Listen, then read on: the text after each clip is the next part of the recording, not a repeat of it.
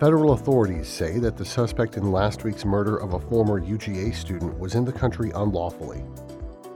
From Athens News Matters and the WUGA Newsroom, this is Athens Today for Monday, February 26th. I'm Martin Matheny. The man charged with killing nursing student Laken Riley on the University of Georgia campus entered the U.S. illegally less than a year and a half ago. Jeff Dontre has more.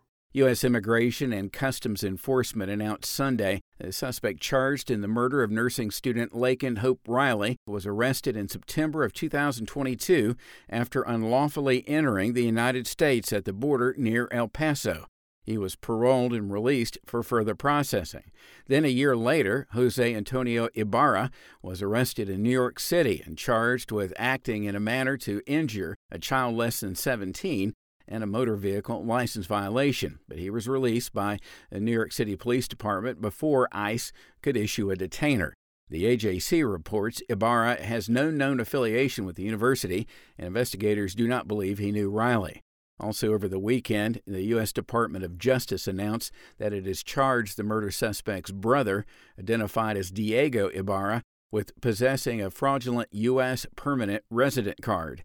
Athens Representative Houston Gaines said news of Ibarra's illegal status only heightens the sadness of Riley's death, and said while the number one priority is to continue to pray for the victim's family, we do have to recognize that this could have been prevented.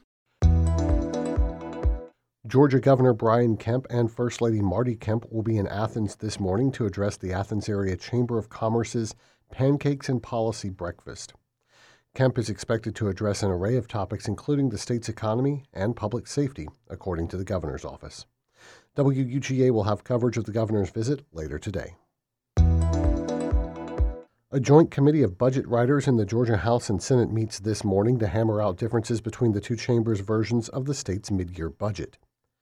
Senator Blake Tillery, a Vidalia Republican and chair of the Senate Appropriations Committee, said on the Senate floor last week that the House and Senate are close to agreement even before entering negotiations today.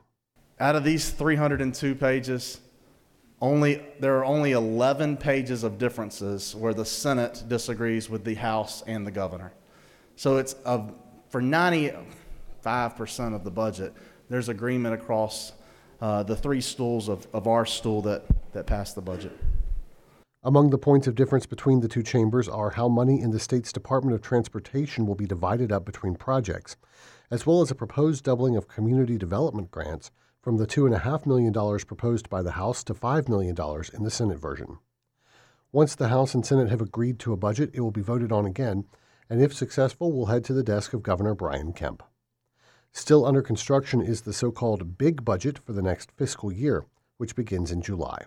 Lawmakers are expected to begin voting on that budget sometime in March. In sports, UGA women's basketball picked up a much-needed win against conference rival Florida, downing the Gators 76-60 here in Athens yesterday. Next up for UGA is a Thursday night game against LSU. It's a late tip-off in that one. It starts at 9 p.m.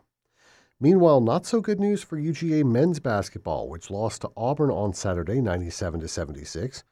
The men's team also takes on LSU this week, tomorrow in Baton Rouge at 7 p.m.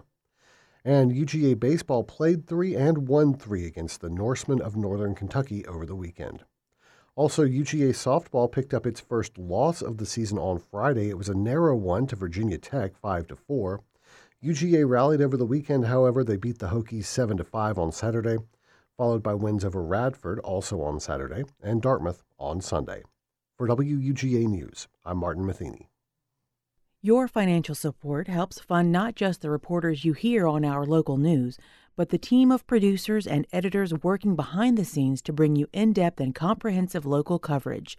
Please, do your part today by visiting WUGA.org and clicking on the red Donate button at the top of your screen.